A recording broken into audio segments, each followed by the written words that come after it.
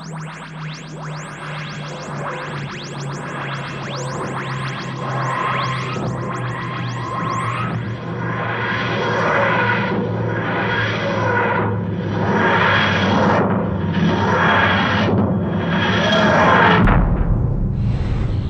that in the mirror or the corner of your eye? What's that footstep following, but never passing by? Perhaps they're all just waiting. Perhaps when we're all dead, out they'll come a-slithering from underneath the bed.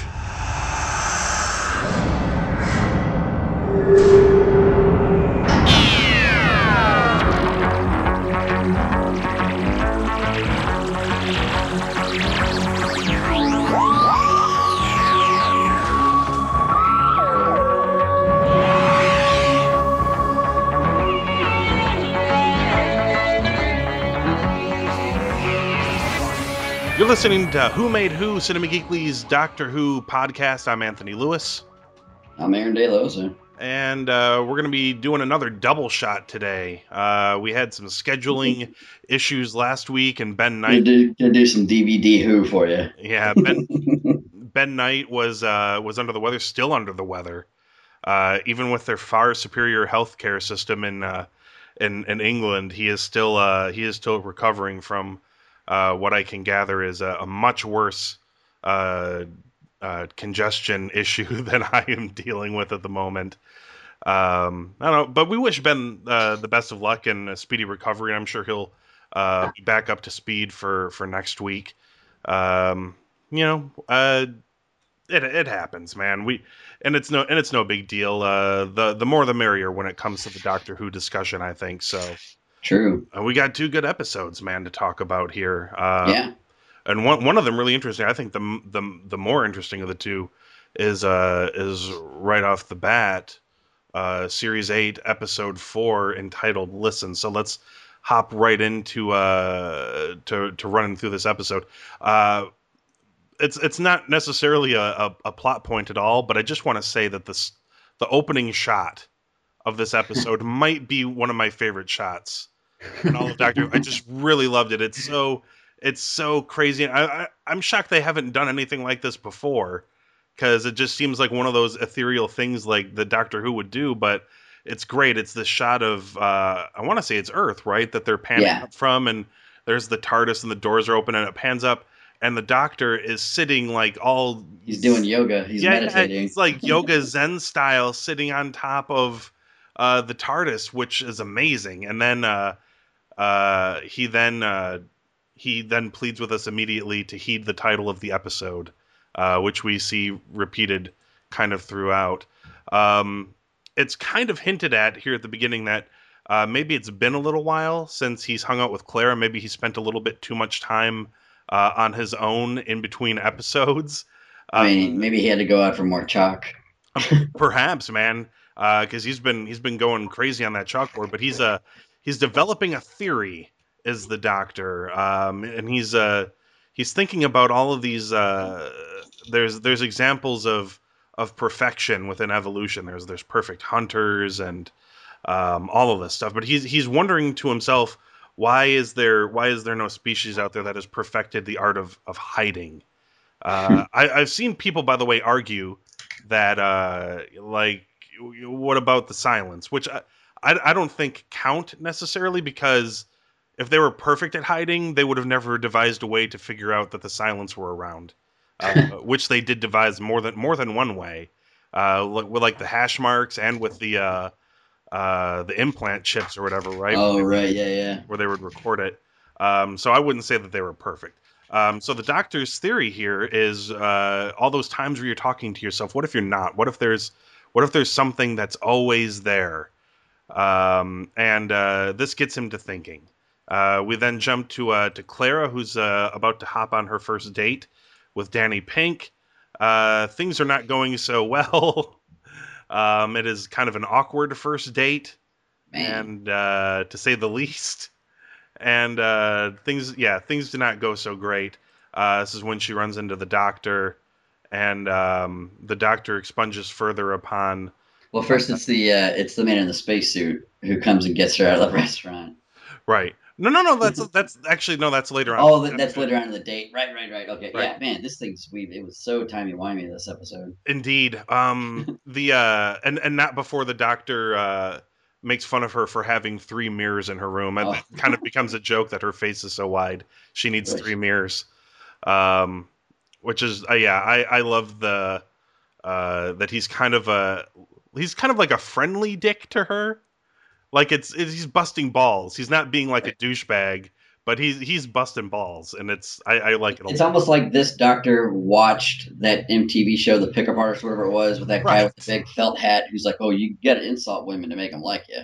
Sure. Yeah. It's like he went back, watched that show. He's like, "Okay, now I get it." So now he's just flipping her shit, but she's kind of coming around on him a little bit. Right. But he is kind of also playing it like he doesn't realize he's busting balls. Like Right. he's playing it like he's Very really aloof. yeah. Yeah. So anyway, he's expunging further on his theory, and he's been reading about dreams, and he has come to the conclusion that everyone in the world, apparently who has ever existed, has experienced the same dream at some point during the course of their life.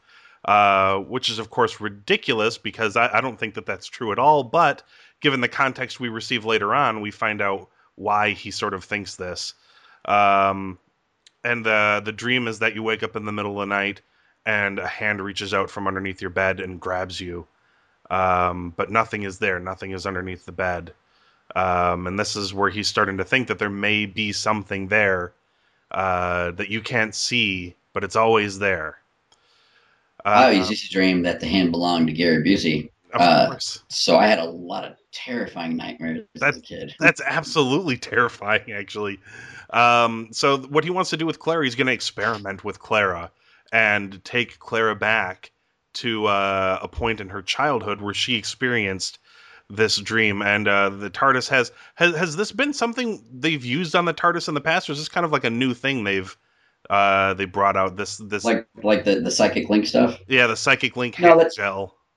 I'm not sure about the hand gel portion. That's the first time I've seen it. I know, like, they've indicated the tart. It's like a sentient, creature, Right. so it has like these sort of psychic abilities to lock in on people. So I mean, they've hinted around things like that before, but as far as the goo ectoplasm, that's the first that I'm Right. aware of. Maybe Ben, in his rich history, knows of it. So Perhaps. I'll have to ask him when he comes back. So Clara sticks her fingers in the pink slime from Ghostbusters 2, and the doctor's just telling her, concentrate, think about that. And then Clara's phone goes off, and the first thing she thinks of is her awkward date with Danny and how she wants to fix things and make it go better. And just for that split second, they don't know it yet, but that alters their destination. And they end up in the right time period, but not at the right place. Where they end up is actually where Danny Pink grows up, and we learn that his first name isn't Danny. It's, God, what was it? Oliver? Rupert. Which is a far worse name. Rupert Pink is a far worse name indeed. And we find out where he grew up, which looked like a boys' home, like An orphanage. yeah, an orphanage. And this is where they find him as a young boy, and they're she's questioning him about this stuff that they're trying to figure out, and in the I guess in the midst of things here, we they're searching under the bed, and then all of a sudden there's a weight on the bed, and when they get up, there's a shape under his blanket. Oh my God! Yeah. And it sort of just creeps up. It is very silent. Clara is absolutely convinced that this is a child under the blanket just playing a trick. Then the lights flip on. The doctor's there. He talks to Rupert/Danny, and he knows he's afraid, but he gives him this great speech about what fear is. Right? It's like it's a superpower. It makes you think quicker and run faster, and it makes you stronger. Yeah. Right. It's a great speech, and he then has everybody go towards the window and not look at the thing on the bed, assuming that it will go away.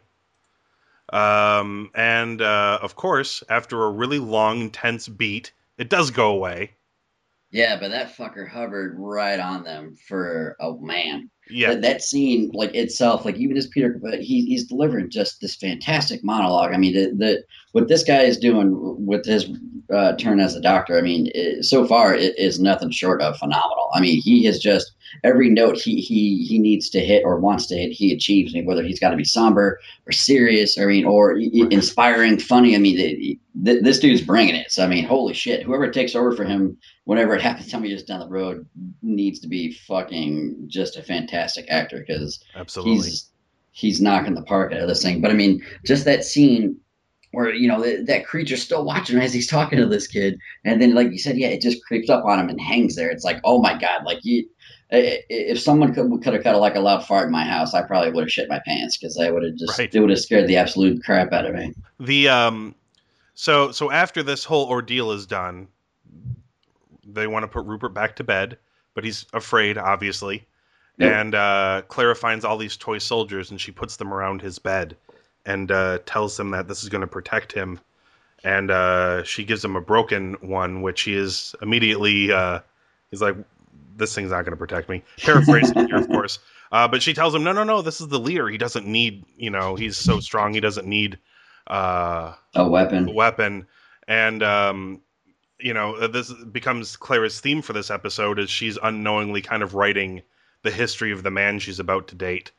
Well, and not only that too, she's shaping him to be like the doctor. Like when she said, "You can be brave," like like he's a man without a weapon. Like she's kind of looking over at the doctor's way, like this whole time. So it's like she's trying to make Danny more like the doctor. Yeah, it's going to be a really interesting I didn't even think about that. dynamic coming on. Yeah, I didn't even think about that. That's a great angle to take.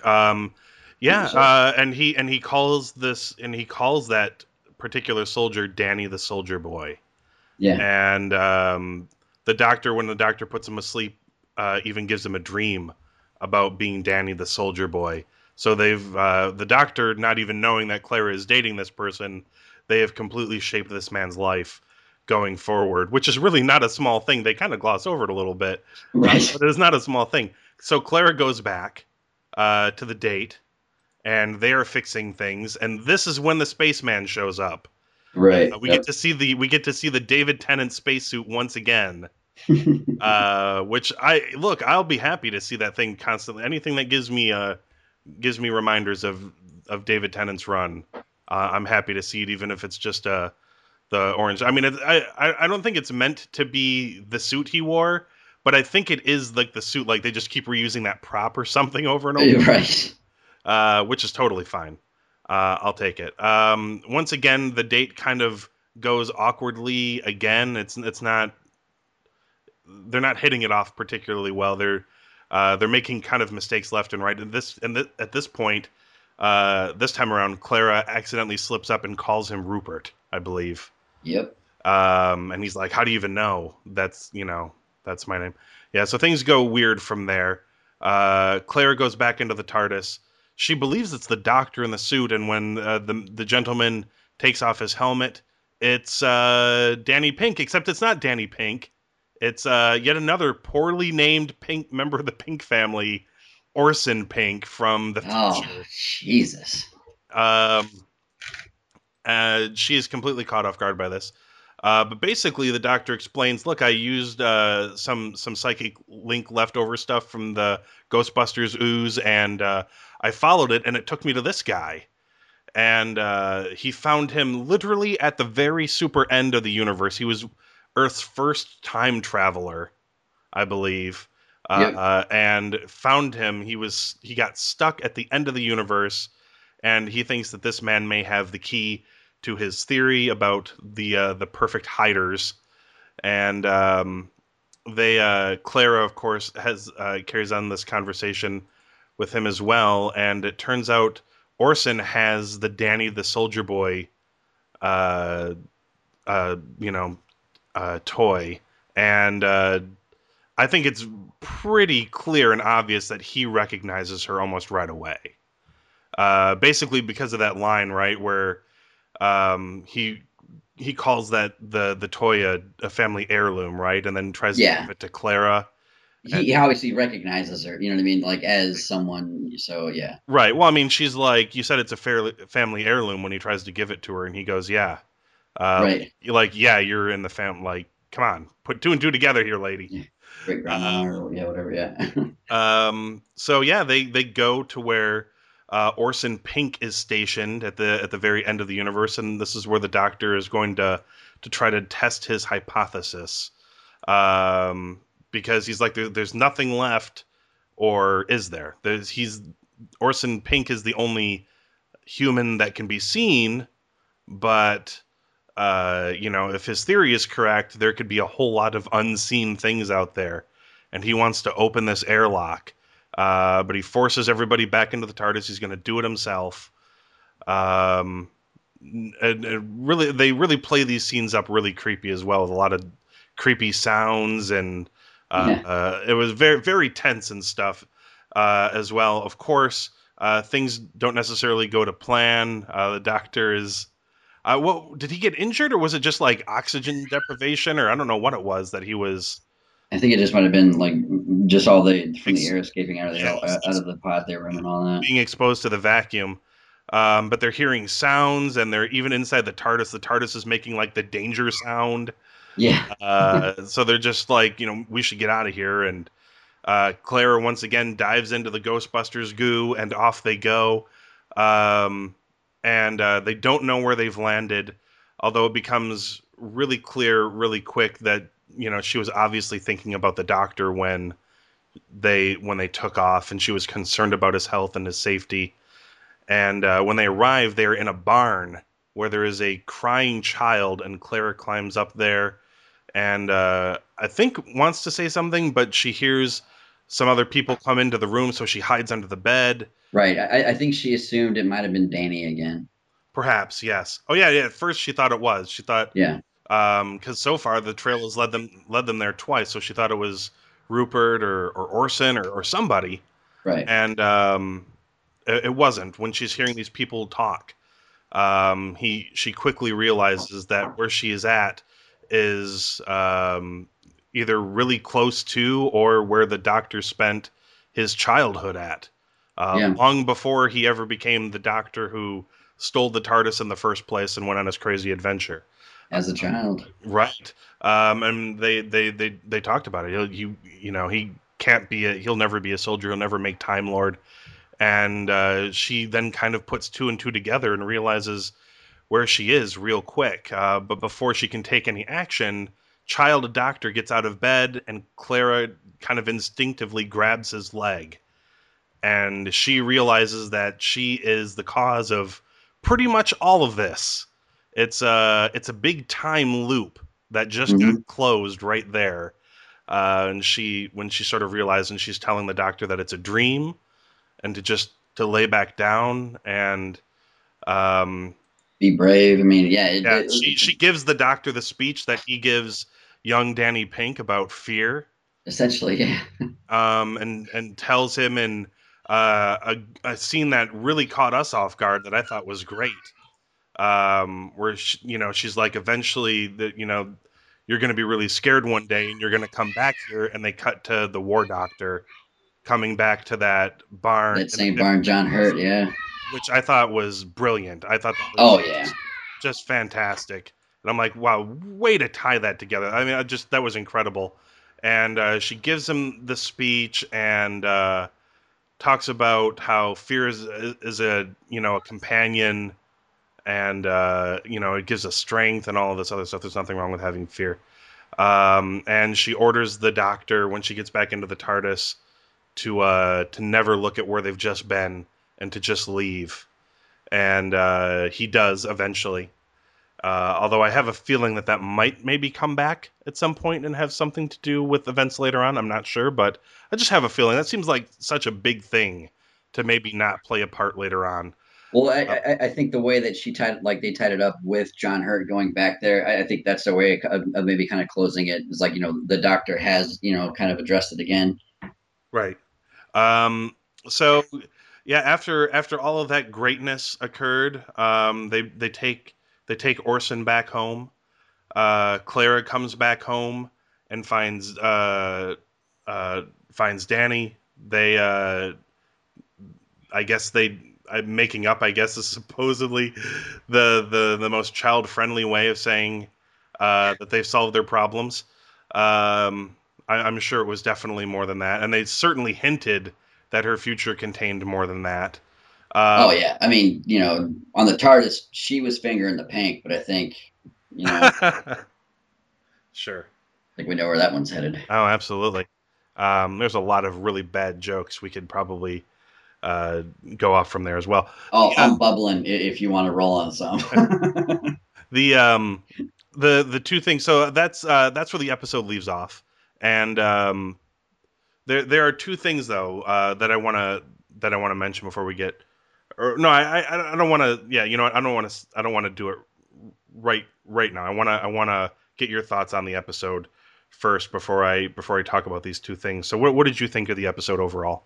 Strong, very, very strong episode. I mean, just what they're doing. I mean, Moffat's last run, like he's really going out in style, man. This has just been an amazing season so far. No complaints about this episode. Wow, just so good, captivating. In fact, in a couple of parts. I mean, I don't want to speak for Ben, but I know there is one major complaint Ben had about this episode that he considered to, because he thought this episode not only contained the best of Moffat, but also the worst of Moffat as well. And I know exactly what he's getting at, and it all boils down to that that creepy scene with the lump under the blanket in the bedroom. Because I know because obviously that's never explained. You could probably easily explain it away by saying it was probably just a kid under the blanket. But they had to, they couldn't give that away at that point in the episode. They had to keep you thinking that, the doctor's theory was right.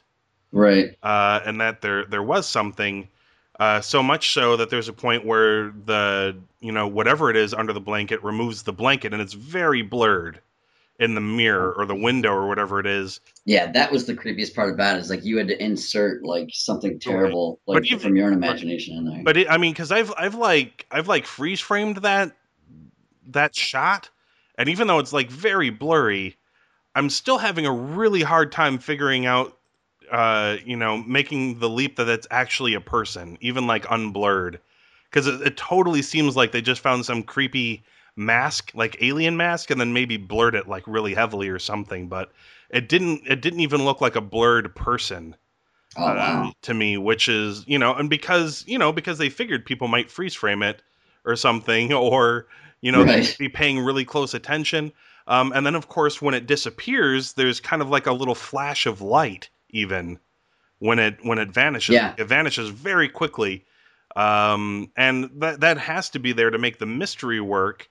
But at the same time, it is so weird that without explaining that it was a kid, you've kind of, you're kind of like, well, the doctor was wrong, but that scene sort of makes it seem like he was right, maybe? It was very confusing leaving that like totally unresolved because it was just off enough to, right. for me to be like, I know they're probably trying to tell you that it was probably just a kid, but it didn't feel like that at all. Like that is not the sense I got from that whatsoever. And if it's a kid, they need to find that creepy little fucker and throw him in prison. It is that's some scary shit. Yeah, that's serial killer material right there. Absolutely. It was like he never said anything. It never made a sound. It even creeped up to them while all their backs were turned. Like it's the creepiest fucking kid of all time, if that is the case. The only other thing that occurred that I haven't really seen people mentioning is at the very last thing we see when the episode goes off, because they're kind of doing this intercut between Clara going back to Danny Pink's and Clara talking with young Doctor in his bed. And I am almost certain that the last shot of this was her leaving the Danny the Soldier Boy toy with the Doctor, which Orson Pink had given to her on the TARDIS. Like I think she sets it down like beside his bed or on his bedpost or something, and like that's the last shot. And I do believe that is where she left it, which is really strange to me. Like, so does that mean the doctor gave, like, I don't know. I have no idea. That's the problem you run into when you have like these time looped episodes where like you had that problem earlier where you weren't sure when the spaceman guys showed up. And I don't know how that all ties in. The first time I saw it, I'm like, wait, does that mean that Claire is the doctor's daughter then, or something? Like, I was really confused. Like, if it's a family heirloom, and the doctor had it when he was a kid, and he's had it with him this whole time. Did he slip it into Danny Pink's room? Like, I have no idea. Well, Like, I guess I don't remember her leaving it on his bed. yeah, I mean, it's like right at the end of the episode, and I'm Is it well because like the end of the so the end of the episode, like they just do a flashback of her leaving it with him? well, like, because it's like she's talking to him about because there's that scene where her and Like the where she quotes the first Doctor and like fear makes companions of us all. right, like there's that scene where she kisses Danny Pink, and then it cuts back to her stroking the hair of the doctor in the bed, and then there's like this really close up shot of her eye with like the star twinkle in it, and then there's this her setting down the statue, and like that's the last shot before it fades to black. Right. Which leads me to believe that that's where she left it, was at the doctor's bedside, which, also explains a lot about the doctor, of course, the unarmed soldier, the one who would rather, not fight with weapons, but with intelligence and leadership and all that other stuff. I mean, that obviously explains a lot about the doctor as well. And that was kind of, like we said, Clara's thing. She sort of formed Danny Pink's entire life, and in that scene she kind of also helped inform who the doctor The was. Doctor's life too, yeah. Right. So she's quickly becoming a very, very important character, at least in the legacy of the doctor's character, even. Yeah, So no shit. um, Yeah, I mean, so that's a good point. The adult doctor, or 12 had to recognize it, and I mean, and maybe like since he had like it was a family heirloom.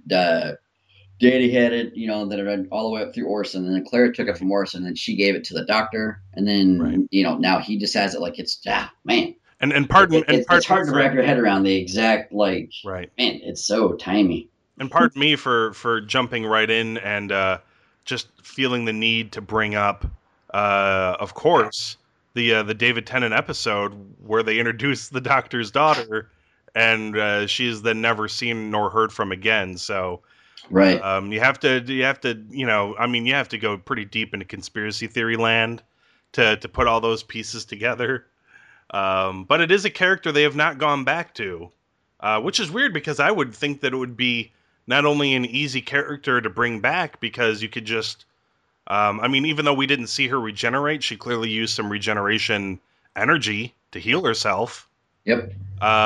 So it's not out of the realm of possibility that she could fully regenerate it. So it's not out of the realm of possibility to just bring her back as a completely different character as well. But yeah, I mean, and if you really want to go full conspiracy theory, I mean, that would be I'm not ruling it out that somehow Clara is that person. I don't think it is, but you could totally, like a margin of error, make the argument, that she's also the Impossible Girl, and she can go into the Doctor's time stream and came out unharmed, and Well, maybe that's how she can is same DNA. perhaps, yeah. I mean, obviously, I think we're really super stretching it thin here, but because I don't think so, man. It makes a lot of sense. it does, but at the same time, I don't know why. For some reason, it just feels like maybe in my head, Moffat's like, well, that's a Russell T Davies character, and that's his show, and this is my show, and we're not going back to that.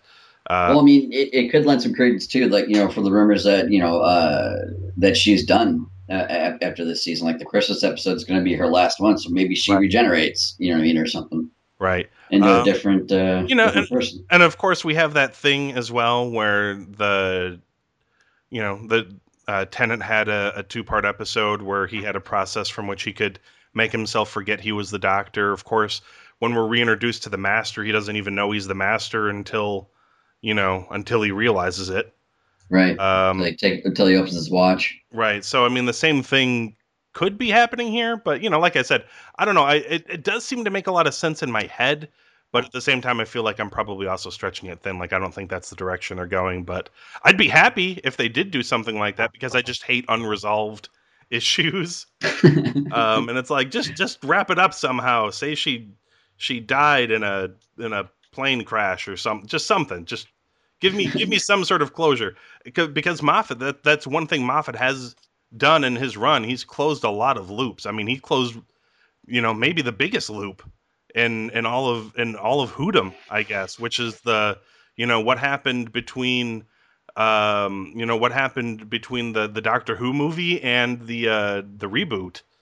That's the lingering thing, and he closed it up quite nicely, actually. Right. So he certainly does do that for sure. All right, so any other thoughts on this particular episode, or you want to hop right into the grade? Oh, we can go right into it.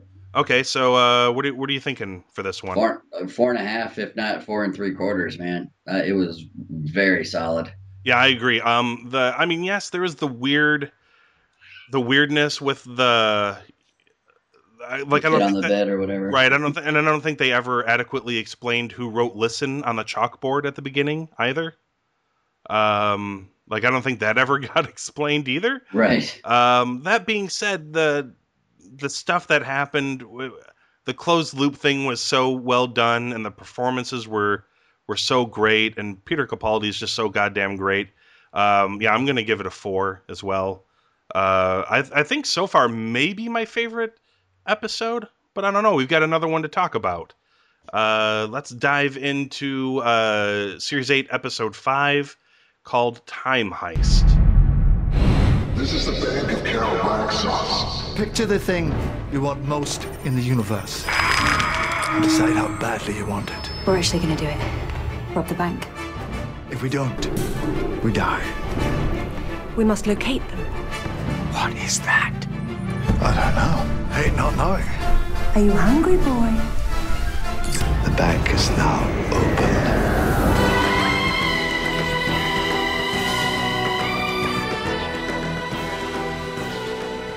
Completely different tone. Yeah. This episode. Yeah, this one was very different. So yeah, let's hop into it. We start out with the Doctor hanging out at Clara's, kind of just trying to Making fun of her again. making fun of her, of course, being a dick, Right. and trying to figure out where to go. He suggests a lot of places, including Brighton, which he apparently has a lot of plans for. I hear Brighton is a nice. I'm gonna have to talk with Ben about this, but I hear Brighton is a nice place. Supposedly. But I'm uncertain. Claire's getting ready for another meetup with Danny, and the Doctor's completely has no idea why is there color on your face? Why are you wearing heels? Why do you need to make yourself taller? That sort of thing. So yeah, she's getting ready to do this when the phone on the TARDIS rings. And she urges the Doctor against taking this call because usually only bad things happen when that phone gets picked up. Right. He assures her that this is not the case. And no sooner than the Doctor picks up the phone than he is holding a memory worm in his hand. In fact, Clara is, and two other complete strangers are also holding them as they're sitting around a table with a briefcase in the middle of it. And Right. we quickly learn all of this. There's a recording that plays that states all of their names, like they've recorded it, and they're saying they've agreed to this memory wipe. And aside from Clara and the Doctor, we also have Sai, who is like a cybernetically enhanced human, and the girl whose name I am forgetting right now off the top of my head. I want to say it's like Cybra or Cebra or something like that. Cybra, I want to say. Right, and she's a mutant human. Yeah. And really is. as soon as this happens, the case opens. They get some sort of creepy, voice modulated, hackery sounding video about this guy stating where they are at, which is the Bank of Calabraxos, which is I guess like a bank for the super rich. Yep. Like the super rich. And it goes on to explain in great detail how dangerous this place is and how secure it is, and just how much wealth there is as well. The I guess I should mention the more important part, which is that it says you've agreed to help break into this thing, and also I should note that you're already on the planet and you're there illegally, and a lot of people know about it, and they're on their way to kill you right now. So you should probably get going. Yeah. By the way, you're already there, so thanks. But and the voice also assures them there's their payment or their reward Yes. is found inside as further encouragement. One thing I liked also is that they did tie up the fact that they referred again to the woman in the shop who gave Clara the TARDIS number in the first place Oh, right, from right, the right. Impossible Girl ad, like that whole thing. So it's like, That there's tiny just so little, much coming forward. Yeah. yeah, because there's not been any mention of Missy since, or even a hint at the Promised Land since Robot of Sherwood. Well, they brought it screwing right back to the forefront with that little nugget. So Yes, just I liked it. just little tiny little nods. Yeah. Which is good. That's all they need. Absolutely. Because it's clearly going to be a season-long arc. So, but yeah, we quickly learn why we have Sai and Cybra, because Sai basically has a computer in his head, and he didn't even need the memory worm. He can kind of just wipe his memory at will, and also pretty good into getting into computer systems and things like that. And Cybra's skill is that she can emulate anything she touches. She demonstrates this by grabbing Clara's hand and immediately turning into Clara. So we kind of know why they're here. They're kind of perfect for breaking into banks. Oh, I guess I should also mention that Sai mentions that one of his talents is bank robbing. So that's probably why he's hanging around as well. So they start on their mission. They get into the bank with some help from yet another accomplice, and kind of getting the lay of the land when we sort of meet our antagonist, right? Yeah.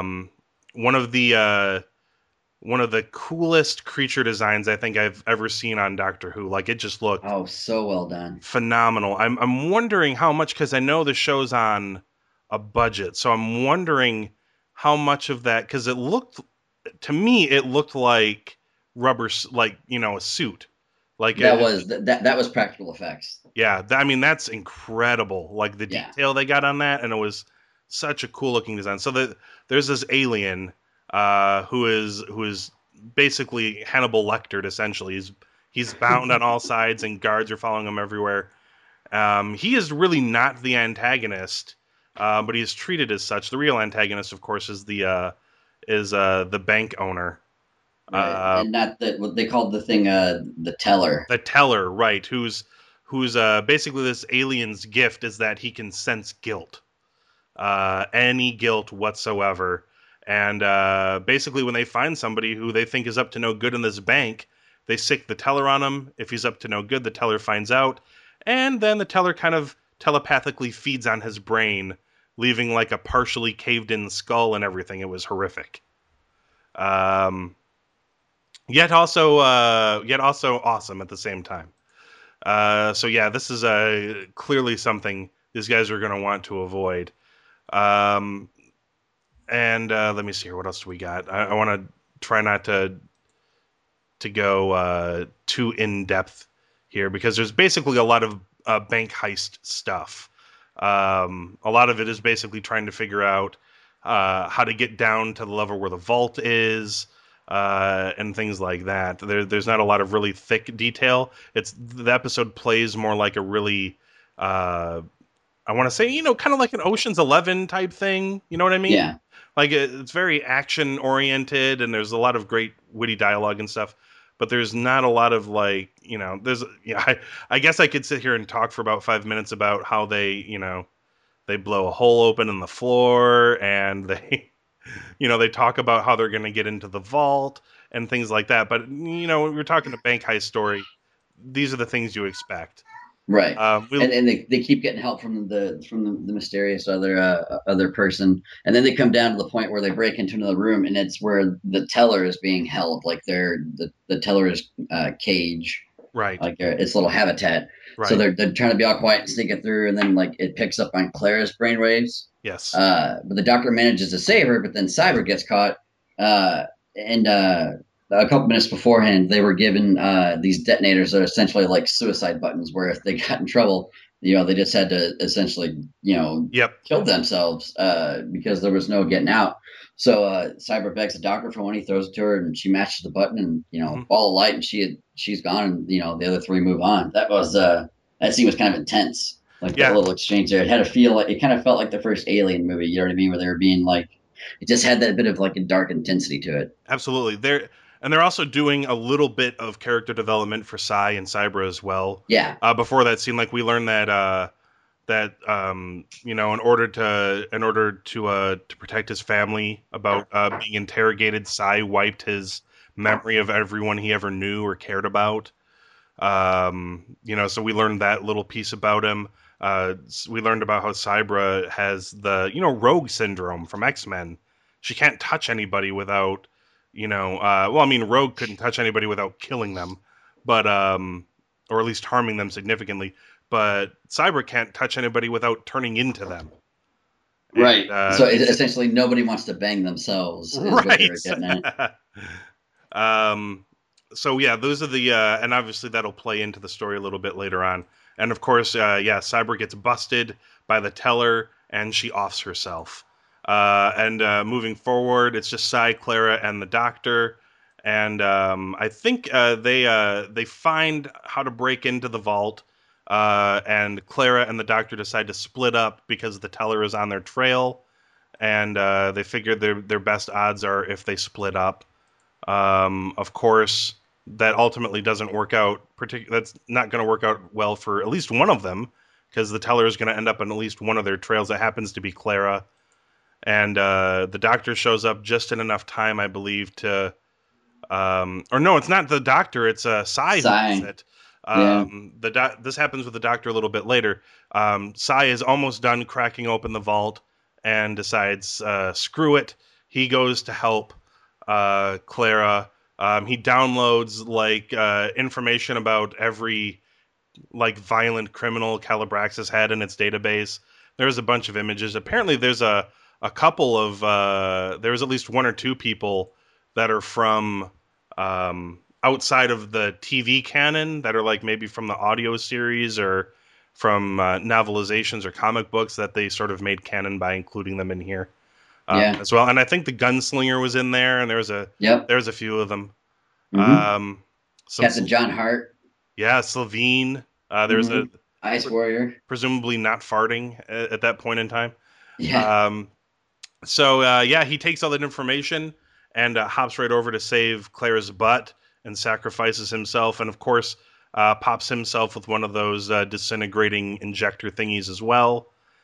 The doctor and Clara get into the vault at that point. Well, do they get into they get into the vault at that point, right? Yeah. And once they actually, you know what? We're missing a plot point here, which is weird. This is the most recent episode.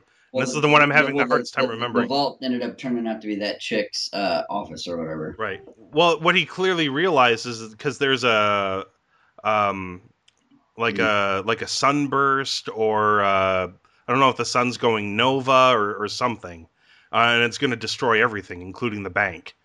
And that's when the doctor realizes, he's like, how could this have all been timed so perfectly? Because he's thinking about it. It's like they were given all the tools they needed to essentially avoid the teller from the get-go, like the memory worm, erasing anything that they could possibly remember about what they're supposed to be doing and who they are and things like that, so it wouldn't be able to sense their guilt as much. And they've got, a person who does bank heists and people who can change their appearance. And it's also happening on the same day that the bank would also be at its most vulnerable. And he realizes that that's why this episode is titled Time Heist, because that's what it is. It's not just a bank robbery. They were sent at that specific time to do it at that specific moment. Then they get into the bank, and it's the lady they've been dealing with this whole time. It turns out her whole bank, that's how she... Madame Calabraxis, that's how she deals with all this, man. Clones of herself. Who can you trust better than a clone of yourself, I guess? And they also find the rewards as well for. Are we missing another point too? Oh no, we're not, because this doesn't happen until later. They find the rewards for Sai and Cybra, although they are no longer with us for the time being.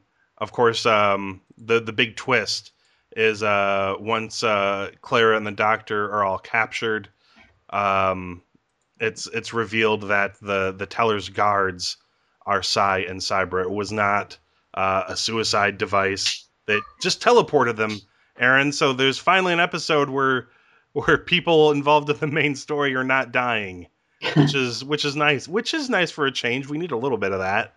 Right. So that's a plus. They're still alive. It turns out Sai's reward is something that will restore his memory for his family and friends, and Cybra's reward will cure her of her mutancy. I want to say this feels like maybe another time looped episode, I guess, in a way, right? Because we just had one with Listen, but this one kind of is as well, based off of what we learn at the end of this episode. Right. Basically, he gives the speech to once he kind of figures everything out. The Doctor does, as he usually does, and he tells Madame Calibraxis that she is going to, at some point, going to need to know the information that he is a time traveler, and this is how he can get a hold of him, because he has this hunch that maybe someday she is going to really he gives her regret. his phone. He gives her the TARDIS number. Right. So when they receive the phone call at the beginning of the episode, that's Madame Calibraxis calling from the future to give them the information about how to break into the bank right at that exact moment. Because what they ultimately find out is that she feels really, really bad for how she's treated the Teller, and in her old age, anyway. Not at the moment of the episode, but later on when she calls the Doctor, she feels really terrible, and she is keeping, I guess, the wife or mate or whatever you want to call it of the Teller locked away. She's got two of them, and she's holding one for leverage against the other, and she feels like shit about this. And that is kind of the I guess the reward, I guess, for the Doctor at the end, is being able to do what he does. Well, I thought the cool part about this is that, the Doctor submitted to the Teller, hoping that when the Teller was sucking his guilt out, he would remove the Doctor's memory block. And then when that happened, the Doctor remembered he was there to help, and then the Teller realized that, and then he stopped. It was like, wow, it's like that was a pretty cool little sequence of events. And then obviously it opens up to their mate, and they're reunited, and man. Yeah. So cool. yeah, they take them to this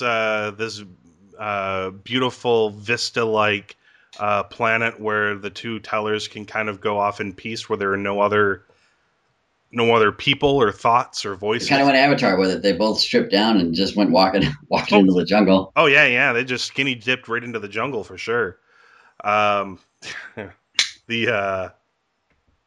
Afterwards, everybody's hanging out, having a blast on the TARDIS. You know how it goes. I think eating Chinese food. I think they're eating Chinese food, yeah. Yeah, they're just having a blast. Everybody's happy at the end of the day, right?